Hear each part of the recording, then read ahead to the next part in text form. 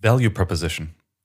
The value of Bitcoin over its alternatives derives directly from removing the state from control over both monetary supply and transaction censorship. Advantages include freedom from seigniorage, foreign exchange controls, and financial surveillance. These allow the money to be transferred to any person, in any place, at any time, without need for third-party permission. These advantages represent cost reduction through the avoidance of tax.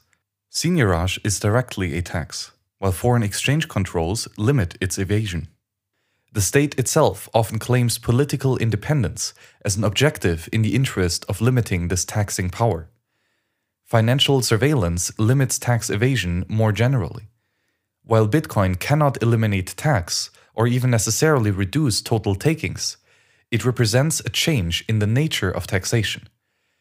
In any case, for those who consider the state a social good, the option to voluntarily fund it remains.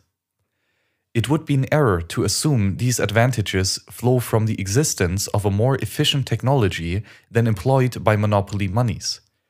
The technology is far less efficient, yet it helps people resist state controls. It is this resistance that provides the value.